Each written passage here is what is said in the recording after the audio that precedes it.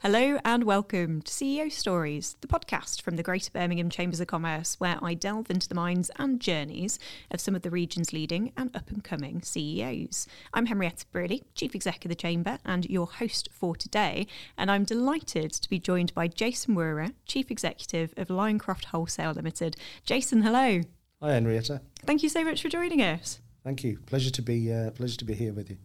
Now, to start us off, could you just tell us a little bit about you and your organisation? Sure. My organisation is Lioncroft Wholesale Limited. We actually supply around 9,000 retail stores, independent retail stores around the region and the wider country, in fact, exporting a little as well. And we supply everything from food, drink, tobacco, beers, wines and spirits, ethnic foods, anything you'd find in a convenience store, basically. We also supply bars, restaurants, casinos, clubs, stadiums, such as Edgbaston Stadium, West Bromwich Albion, and that's a really interesting business.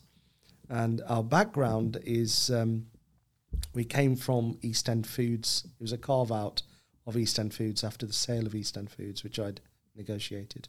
Fantastic. I'm looking forward to exploring that journey through East End Foods and then that exciting sort of emergence of Lioncroft later on in the podcast. And before we get to that, when you think back over your career, when you think back of all of the steps that have led you to today, is there anything that stands out as particularly defining to you, sort of a decision, a moment, anything where you go, yeah, that was a real defining moment?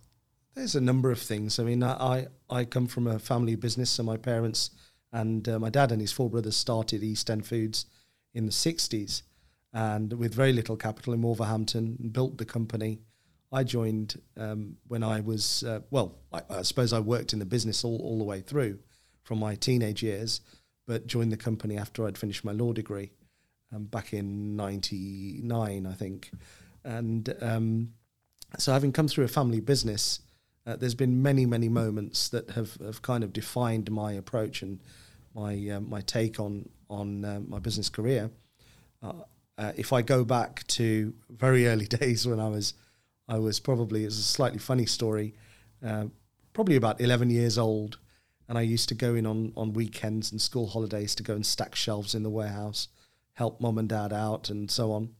And there was one of our managers in the warehouse who was quite old. He was probably in his 60s, one of the most respected guys, and I'd go and work with him and he'd kind of teach me how to stack shelves. And I started stacking these shelves of bottles, and he gave me a clip around the ear, and I said, well, what have I done wrong? And he says, well, you're not facing the labels forward. And funnily enough, if you talk about a defining moment, even today, if I stack stuff at home in my cupboards, they've still got the labels facing forward. So that, I suppose, in a small kind of way, is an example, but a silly example. But if I move on further into my career, I had a mentor called Robin Alexander, and Robin Alexander was the ex-chief executive of Scottish and Newcastle breweries, who now are known as Heineken, and a very, very influential man in the industry. And he came to mentor me and my other cousins in the family. And he really managed to make me see clarity and make me see a direction of what I wanted to do in my life individually and through the family business. And I suppose that really set the scene for me. I was always quite an ambitious person, but, I always wanted to be a barrister. So I was studying law. I did a master's in law and commercial law as well. And I was determined to be a barrister. But I always say that the family businesses are like being in the mafia. Once you're in, you can't get out, And so Robin really helped me plan and plot my journey of where I wanted to be from the age of, say, 23 years old to market up to 35. And I'm very proud to say that whatever I had in mind, the targets and the aims and ambitions, I managed to achieve by the time I was 35, and have continued in that vein since. Other defining moments were when we opened our Aston branch, and I went to run that branch, and we've built one of the Me and my team have built one of the most successful depots, which is actually now part of Lioncroft, one of the most successful depots in the country. And actually one of the most advanced depots. You've been there many times on TV interviews with me and so on. So that's just a little flavour of certain defining moments. There are many, but those three kind of stick out in my head. Fantastic. That's already giving me a sense of your sort of leadership style, shall we say, that clear focus on goals and achievement, attention to detail, but also that team building around, as you say, the Aston Depot. So now, as regular listeners to the podcast will know, we do like to start at the beginning with our guests' journeys. So I'm going to take you back to being 11 years old on that shop floor in what I'm assuming is your first ever job. I'm assuming you weren't put to work before then too. Well, we won't go into that, but... So how did your career within East End as it was then develop? You know, like you say, you started off sort of really getting that on-the-ground experience on the shop floor. What did the roles you took within the organisation look like over those years? I think it gave me a flavour very early on in life. First of all, I was lucky enough that my family, my dad and his brothers had come here with nothing really, no finance, no financial strength, and built a business from nothing and built it up. And within that, within many family business, obviously there's so many successful family businesses around the country, but it gave me a chance to get experience from the ground up. So that actually, I would say, puts things into your bloodstream, that work ethic. I didn't go and play football in my school holidays, but I suppose I did play around the warehouse and you know, stacking shelves, doing various things around the office and working my way through the organisation bit by bit to eventually then going to manage a depot when I was 21, when I got my degree. 2 or 3 days after I'd finished my degree, I was pulled in and said, come on, we need you. You've got to go and run this depot, which, as I said, because I wanted to be a lawyer, I didn't necessarily see that as a lifetime career. But little did I know that that's what it would end up being. And can you remember when that sort of switched for you, when you suddenly went, yeah, actually, I see my life in the family business? Quite a while after the first job, which I would say was at 21. Before 21, it was more of a weekends and things like that. So at 21, when I went in to manage one of the depots, it was a very sharp learning curve, very steep learning curve, because I wasn't given any training. So it was almost assimilate the knowledge you have and try and make your own way to manage this business in an area, in a company that has a workforce that is very long serving, and they don't like the new boy in town, no matter which of the brothers' sons he was. And so you have to earn people's respect, and you have to develop your leadership style very, very quickly. You know, you make mistakes, but you've got to learn from them, and you move on. I think I was probably 5 years into my career in East End Foods before I realised that the barrister thing wasn't going to happen. I'd got my place in Lincoln's Inn. I was ready to go. I'd actually got a place in university on hold for the bar vocational course. But I was probably about 5 years in before I thought, well, I've got to give that idea up now. But in some weird kind of way, I ended up handling legal work for East End Foods in the longer run. So I got a bit of my legal flavour into the mix. Managed to find that sort of interest in the day job too. Yeah. So, of course, you've talked about it being a family business. Tell us more about what that looked like. So what's the structure of the family business? How many family members? What was it looking like at that stage? Gosh, the early days, it was the first generation and the second generation.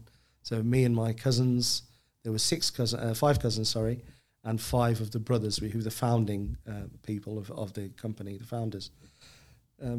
It was a good business. It's a very successful business, as we all know. Very hard work. There were various family dynamics in any family business, and any family for that matter. There are dynamics that become quite challenging. But we always put the business first. And that was the most important thing, because that was the kind of what I would term as a mothership.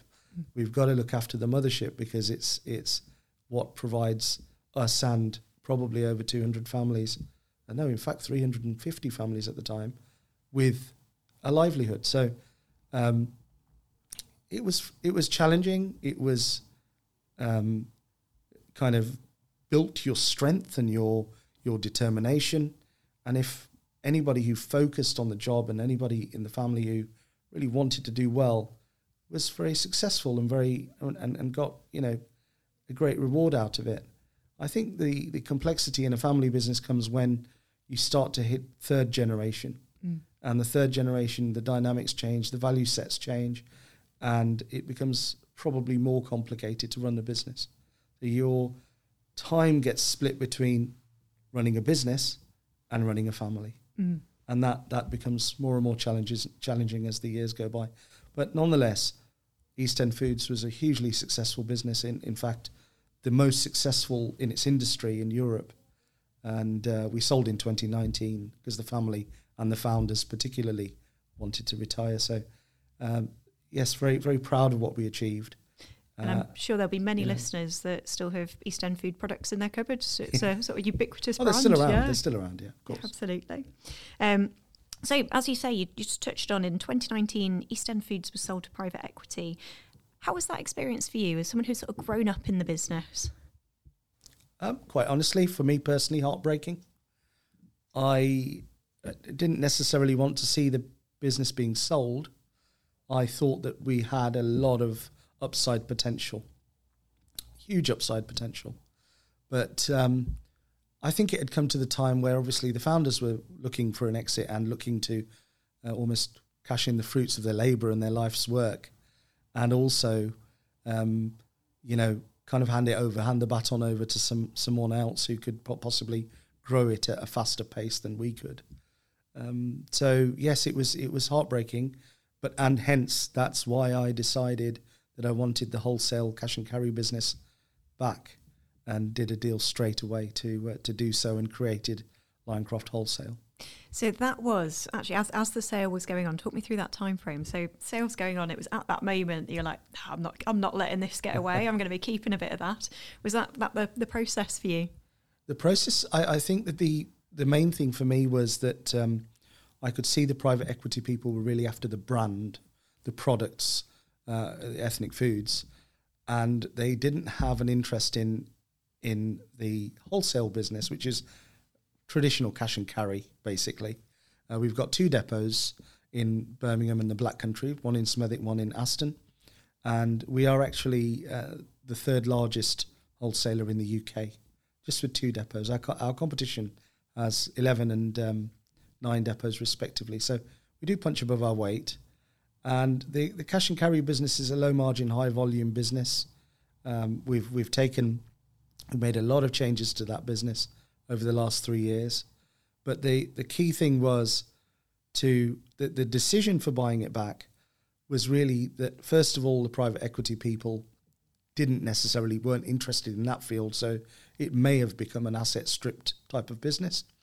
And I was, with all the relationships I had within that business, and having been employed in the cash and carry and wholesale sector all my career, I was really worried about the people that worked for us and our colleagues of many, many years who were also quite insecure about their role and what might happen under new ownership. So it made perfect sense. The kind of, as I said, in a way, the stars aligned. And I just felt that, I had to go and do a deal.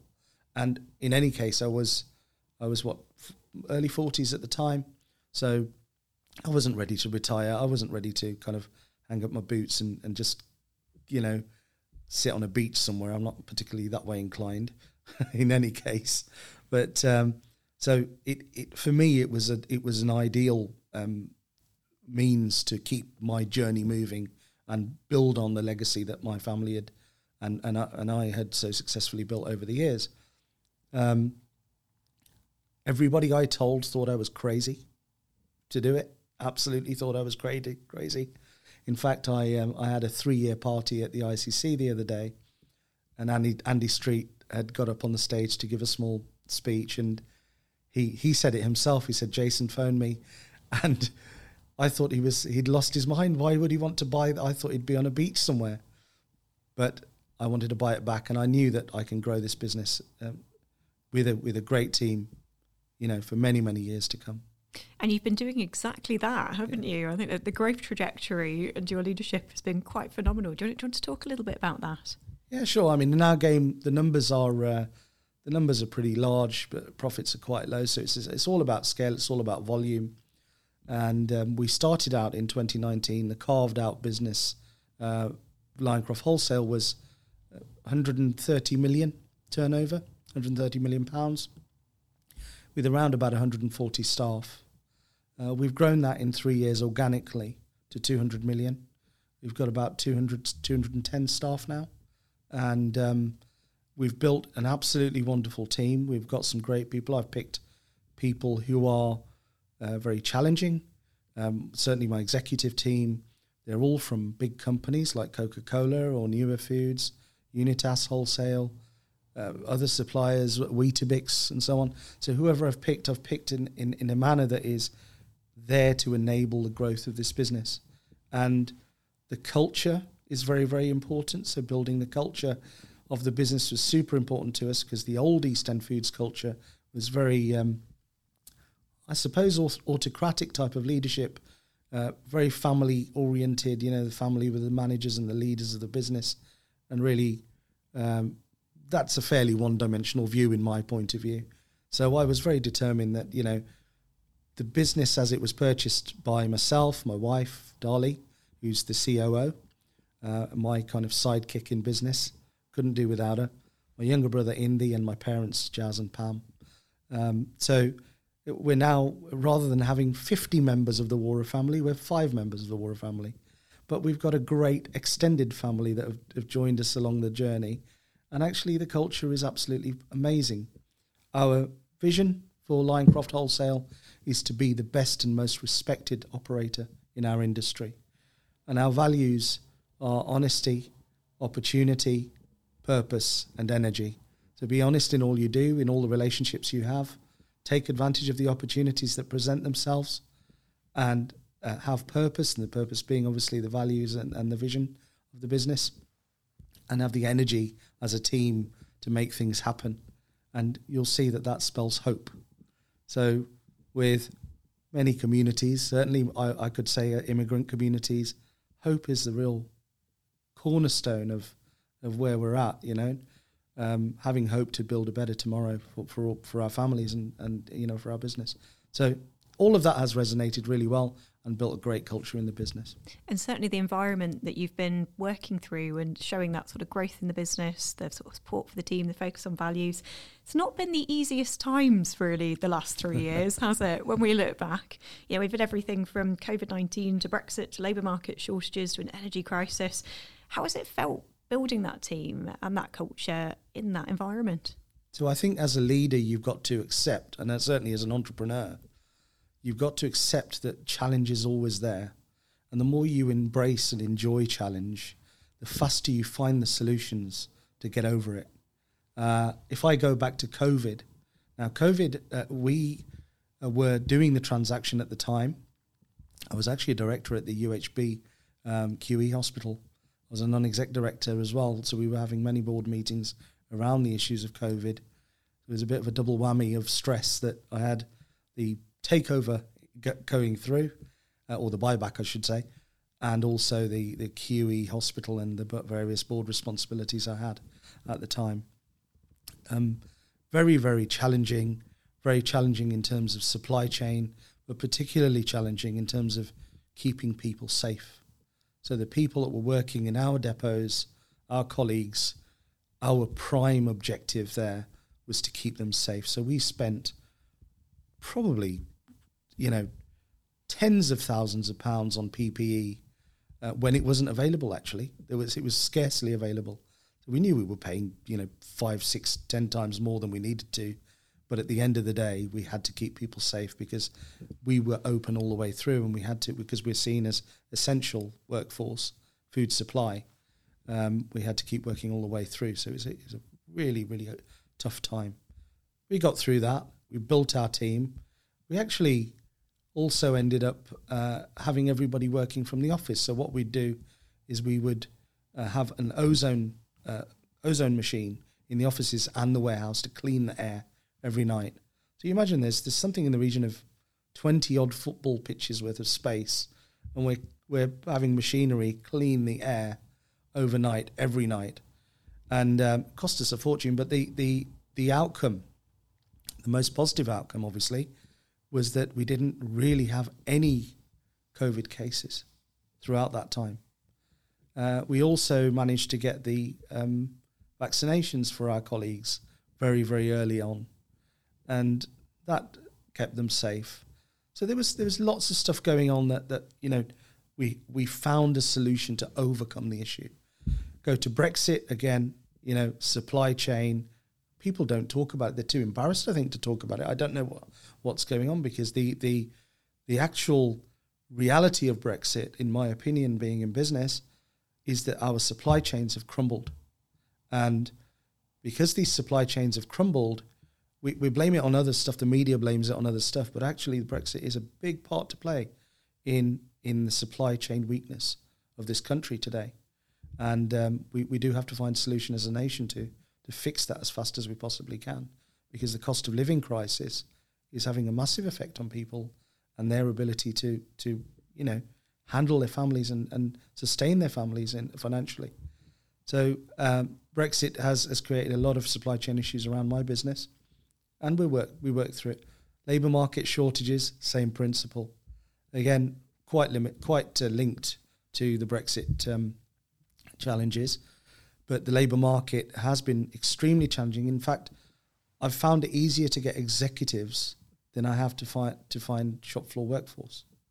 So over the last 3 years, it's been incredibly challenging to get the workforce, because you want we don't take temp people, we don't take agency staff. We want long-term people who are willing to stay with us for a very long time, and that's what builds the culture of the business.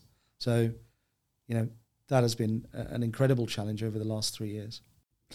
Now I'm going to bring you on to another area of your life now that actually you sort of touched on when you mentioned being a non-executive director of University Hospitals Birmingham. So family values, they're so central to what you do as a leader and how you are as a leader. But another area that stood out to me is your commitment to being part of the civic community, being out there giving back, whether it's through charities or business roles. And, you've held a number of prominent non-executive director roles, including past president of the Asian Business Chamber of Commerce, current chair of the West Midlands India Partnership. Tell me a bit about that side of your work and what it is that motivates you to engage with it. So initially, when I was a young lad in my 20s, I was determined not to be a clone of my family members for positive reasons, not because they're bad people, but it just and part of the process I was mentioning earlier with Robin Alexander being my mentor was that I wanted to develop myself in a way, be it from educational background, and also because I did a lot on the educational side. After my master's in law, I did a chartered director qualification with the IOD, and I was the youngest in the world with that qualification. So I was very proud of having achieved. I'm not a particularly academic person, by the way, but somehow I just got into wanting to learn more. And part of learning is actually the peer group that you mix with, and by putting yourself in situations that you're not quite comfortable with. So I felt that, I started, I chaired the Institute of Directors, and that really kind of kicked the journey off in my, what I would call the kind of outside of the work, outside of East End Foods work that I do, my voluntary work. And I've held, as you said, a number of positions over the years. But the Institute of Directors chairmanship was the first. And quite honestly, I went to the interview just to see if I could handle an interview, because I'd not been to an interview before. And I suddenly got the job, and I thought, oh dear, I've got to do this now. I thoroughly enjoyed it. I was the youngest ever chairman of the IOD and the first of ethnic origin in a 120-year history. So again, quite a proud feeling and proud moment for me to have got that position. It taught me a lot. I met a lot of very interesting people, and actually opened a huge amount of doors for me. So one thing led to another, and I, over the years, have ended up. I've ended up from the Institute Directors Chairmanship. I had a role in advising Prime Minister Cameron's government, or Number 10 in particular, and David Cameron when he was Prime Minister. So I was part of a group of people that used to go to Downing Street every couple of months or so to give them a briefing of what was going on in the world of business. I have also I've been on the board of the Spirit of 2012, the Olympics inquiry, to see what the legacy of the Olympics was. It's a project that finished last year with a report going into central government about the legacy of the Olympic Games, the Platinum Jubilee, and certainly the coronation following that, Commonwealth Games and so on. So how do we build this legacy which these games brings and these events bring into the country and bring society into it? I've also been on then Prince Charles, now His Majesty the King, his charities over the years. I was one of the first people in the West Midlands board of the Prince's Trust, and non-executive director of University Hospitals Birmingham, and also council member of Aston University. Just trying to think. More recently, I've done a number of positions, so I can't remember half the time. But more recently, I became the chairman of the West Midlands India Partnership. This is particularly a proud moment because I was chosen to be the first ever chairman, the inaugural chairman of the India Partnership, and it was basically formed to bring in investment into the West Midlands from India, and also take British businesses over to India and help them set up over there. And we've had a great 3 years. The first 3 years, again, this was shortly before the Lioncroft takeover in 2020. And we've had a great 3 years, and it's just been announced that for the first time ever, there was more foreign direct investment coming from India into the West Midlands than that of America for the first time ever. So that's something I'm really happy that me and my team have managed to achieve. I've got some great people on my team at the India Partnership. So yeah, that's gone very well. Yeah, and a fantastic impact. And do you still find, even with all of these roles, do you still learn something from each of them? You learn from every discussion, every interaction you have with people. And as long as you've got an open mind. So you could have any discussion. And I think one of the other thing with civic or voluntary work is the importance of charity. And I've just set up a Lioncroft Foundation. So on our birthday party, third birthday party on the 29th of June at the ICC, I announced that we were establishing our Lioncroft Foundation, and we put £200,000 aside for charity and good causes.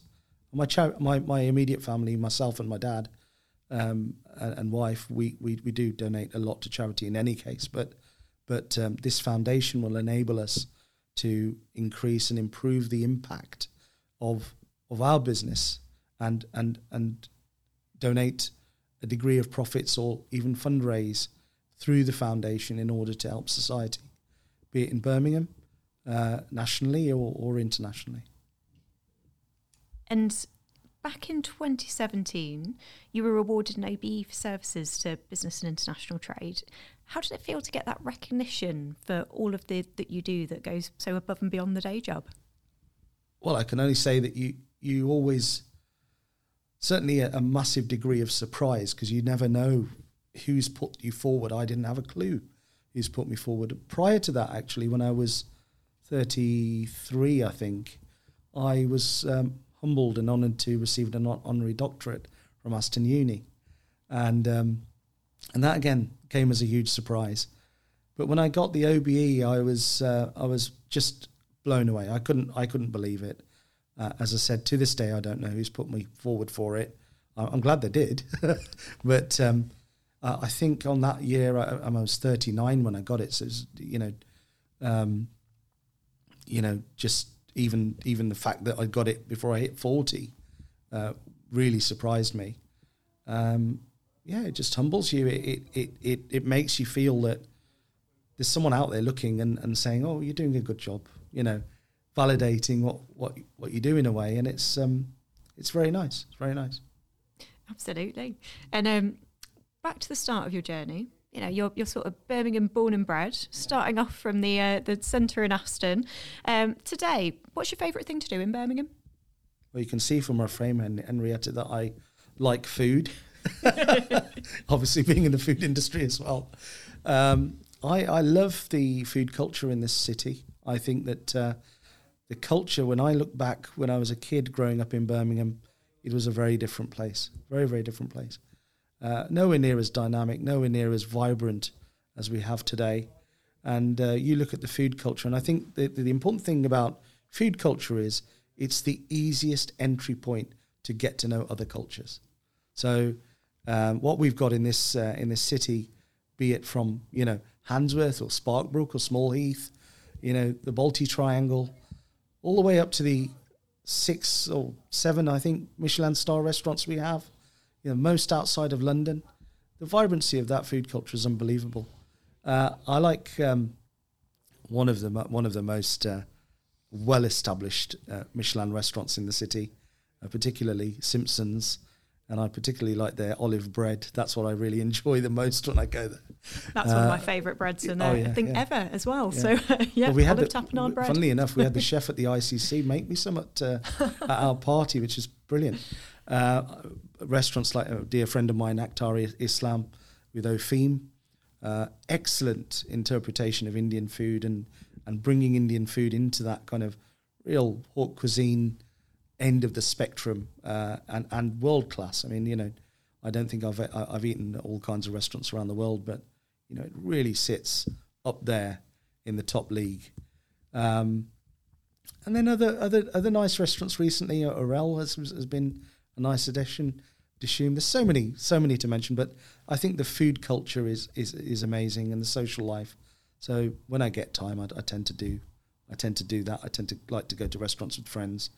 And outside of that, I suppose Formula One, cricket, I really enjoy, because we supply Edgbaston Stadium, so I've got a box there, and we have a very close relationship with that team, and I love going to watch the cricket. It's a great day out. Yeah, really good fun. Yeah, when it comes to cricket and food, you're in the best possible place in Birmingham, absolutely, aren't you? Yeah. So picking up on your 3-year celebration for Linecraft, I would say we've been talking about the fantastic growth that you've seen over those last 3 years, some of the amazing initiatives you've launched, like the Charitable Foundation, alongside the growth of the business. You've also seen some great recognition over those last 3 years, including winning the Unitas National Wholesaler of the Year Award for 2023. But that's quite a lot for 3 years. What's next for Linecraft? I think, first of all, it's thank you to the team, because the team and the culture that we've put together has really created a very, very vibrant business. And that's what's enabling us to grow at a pace. What's next? I've set myself a target of building this business in the first, say, 6 or 7 years. I'm not pushed by shareholders, so I can stretch the target a little bit. But the first target for me is building it to a £500 million business.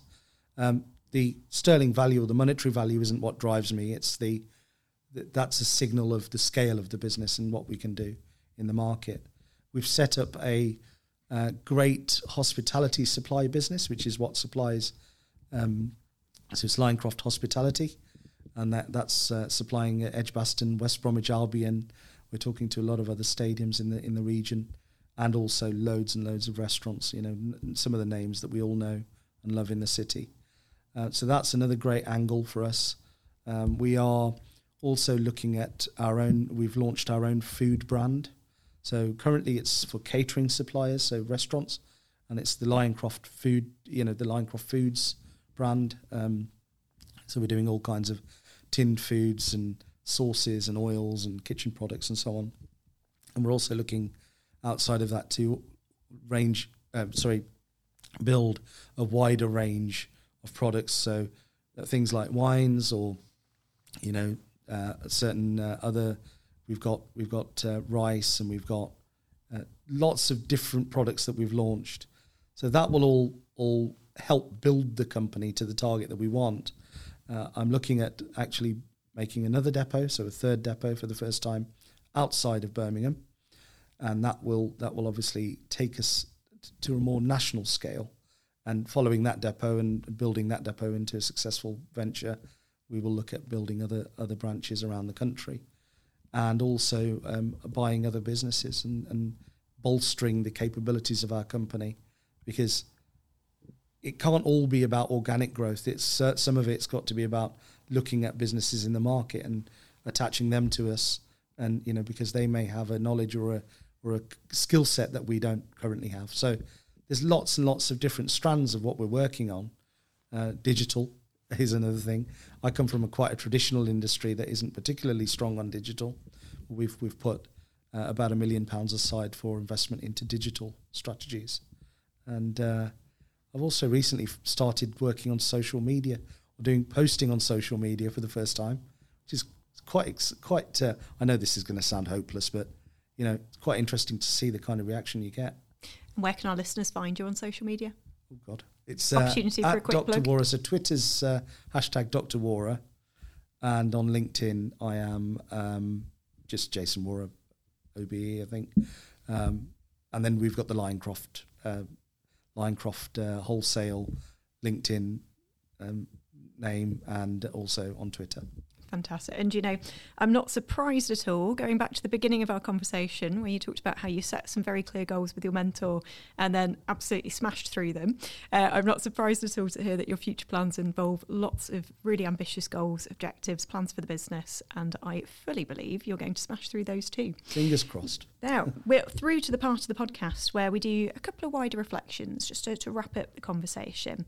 Now, you've touched on someone a number of times as a big mentor and a big influence in your career. That's Robin Alexander. And when you think back, is it Robin that really stands out to you as a leader or individual that's inspired you along the way, or are there others that have inspired you too? There's many people in Birmingham that have inspired me, many people that I meet that inspire me in various ways, and too many names to mention, really. Robin, because it was so early on in my career, had really helped me forge my thought process and my kind of level of determination as to what I wanted to achieve. Outside of that, I think there's some famous names that leaders generally in the world, politically or in business. Nelson Mandela is an obvious one because of the struggle that he had to overcome apartheid, and I remember F.W. de Klerk handing over the baton to Nelson Mandela. And I had an interesting occurrence. A few years ago, Jesse Jackson came to our premises, and we held a dinner on the evening, and it was a great degree of pride. He cut the ribbon for the Aston building. We welcomed him with his team, and sadly, Nelson Mandela passed away on the night. So the evening took quite a turn, and Jesse Jackson started to tell some stories of his experiences with Nelson Mandela, which actually brought it more to life as to the struggle and the determination, and it just gives you that element of, if you've got your mindset on something, you can do it, and humility and all of that.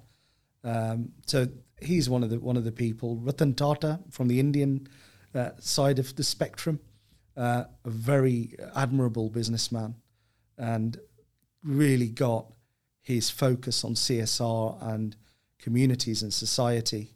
So whatever the Tata family do, they always do with a slant towards what they can do to impact society.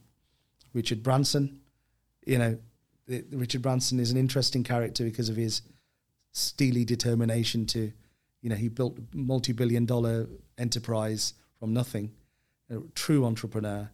They're obvious names, I know, but we still got to respect them. We still got to say they have achieved a lot. So if I can even get to 5% of what these guys have achieved, it'll be fascinating. And this brings me neatly on to our final question, and that's if you could share just one piece of advice for aspiring chief executives, what would it be? It's hard to bring it down to one piece of advice. I think that in leadership, you've got to be determined and single-minded to achieve your goal. Have faith in your own ability and your own conscience. honesty is very important. Integrity is very important. And understand that as a leader, you are pretty much on your own, but you've got to build a team around you and sell your dream to people in a manner that they totally buy into it and they're very confident that it's achievable. And I think that really is the crux, in my opinion. I mean, I would have thought halfway through my career, but I think that single-mindedness, that determination is so important because it's a lonely place. So you've got to have faith in yourself even at the low points. There are many, you do fail, but you got to get up and you got to carry on. So it's that single-mindedness, the determination, honesty, integrity, and also bringing people with you. And one of the ways of bringing people with you is to enable them to do well for themselves. I go back to our values of honesty, opportunity, purpose, and energy, hope, which then starts to develop your team and culture. Fantastic. Well, thank you so much for joining us today, Jason, and for sharing all of that advice, insight, and your journey to date, which, like you say, probably only halfway through. So we're going to have to get you back in a few years' time to hear about the latest. Now, for those listening at home, do remember to subscribe to CEO Stories wherever you get your podcasts. Follow Jason on social media, and also check out the Chamber at GRBham Chambers on Twitter or X, whatever we're supposed to be calling it now. Greater Birmingham Chambers of Commerce on LinkedIn, and you can find out more about our work at www.greaterbirminghamchambers.com.